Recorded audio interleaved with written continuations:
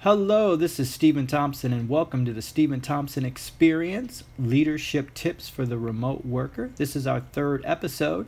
This one's entitled 1% Better by Utilizing the Kaizen Effect. My name is Stephen Thompson, and this is my experience.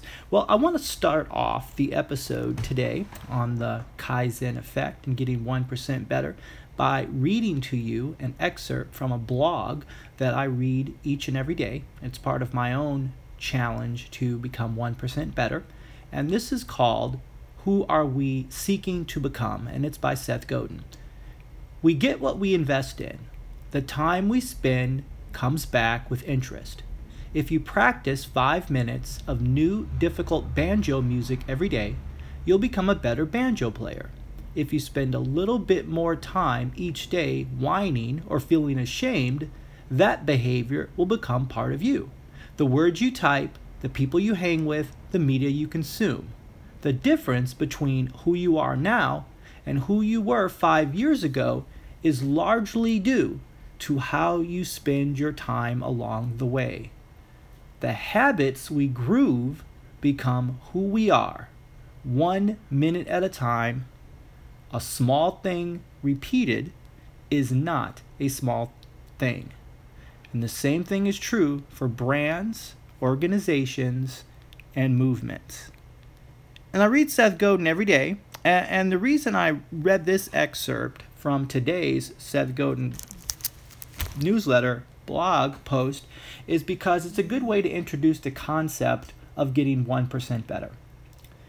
In the book Drive by Daniel Pink broke down human motivation to 3 different characteristics.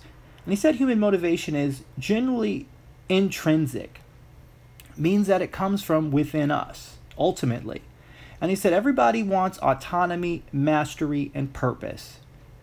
And I believe that at the end of the day, we can get a lot of recognition and praise and support from other people. But in the end, it has to be us that believe in ourselves that's going to get you to where you want to become. And it's the same way, with when people may say something either intentionally or unintentionally that makes you feel shame or bad or inefficient or not effective. It's going to take your belief in yourself to overcome that obstacle.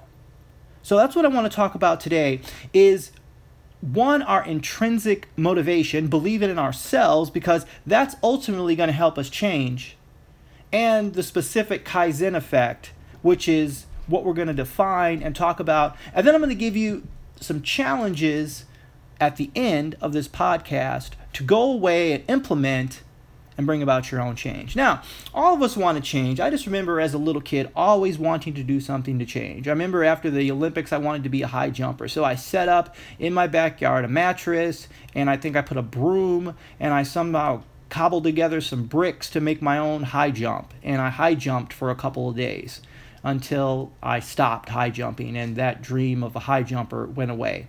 And then I wanted to be a marathon runner, so I would run for a couple of days, and then I would stop running. I watched professional wrestling, and I was like, I'm going to be like Hulk Hogan, so I would start a weightlifting routine. And you can see sort of this pattern of starting something, stopping something. And as adults, we get into the point where, we all have these New Year's resolutions, and we stop our New Year's resolutions.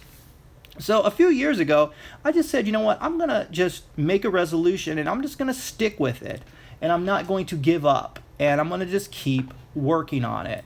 And that brings us to what the Kaizen effect is. I want to talk about the Kaizen effect. And the first thing is we want to define it. Kaizen is based on the philosophical belief that everything can be improved. And I'm reading this excerpt from a website called Mind Tools. Some organizations look at a process and see that it is running fine. Organizations that follow the principle of Kaizen see a process that can be improved.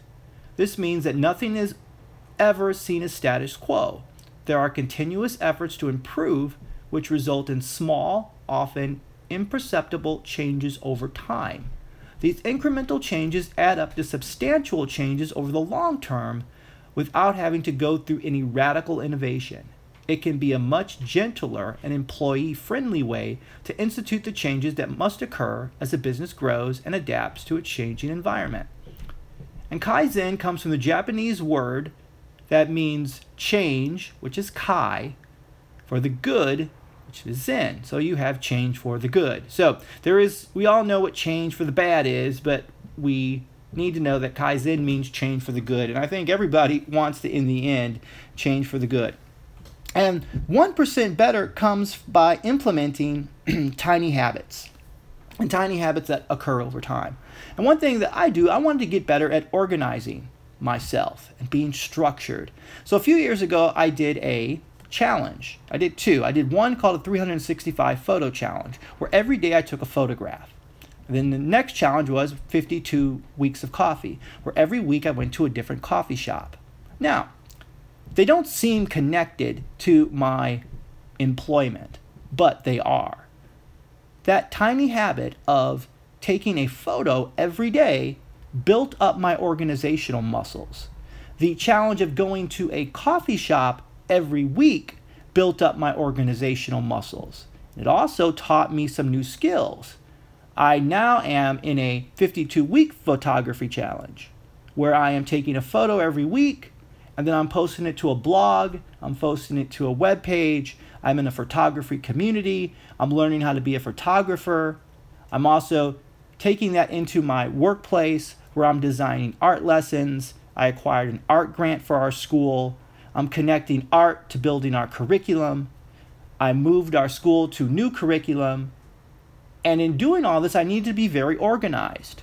And those skills of organization were tightened and improved by me taking a picture every single day 2 years ago. And that was a small step that I did every single day. And now I have more benefits. I'm a more productive worker because I built those skills up in myself. I challenged myself to improve myself. And I got better by doing tiny habits. So what I want all of us to do today is I want to think about, what do you want to get better at? And just 1% better. So here's a way to help you along. I want to challenge you to go to two websites. I want to talk about Dr. B.J. Fogg. B.J. Fogg is the director of Persuasive Technology, a lab at Stanford University.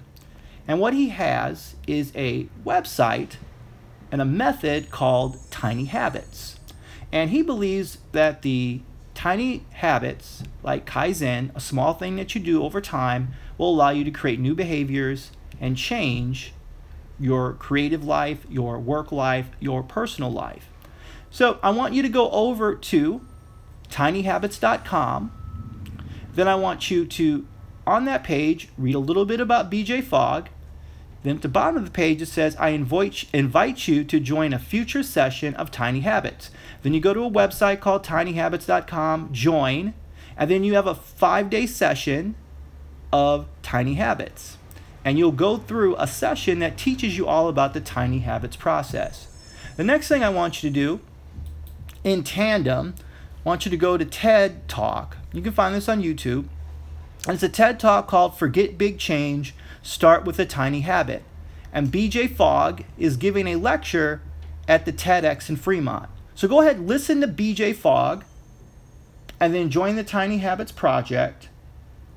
And then the third thing I want you to do is define what you want to do 1% better. It could be in your personal life, it could be in your work life. It's up to you. Define what you want to do 1% better at. And then just finally do it. That's really the only way to learn. The secret to writing is writing, and by doing things, it's simple. And I think for me, what I've learned is I've got extremely productive by implementing tiny habits. In the last 2 years, I've written 2 novels by doing NaNoWriMo, 50,000 words. I've done it twice.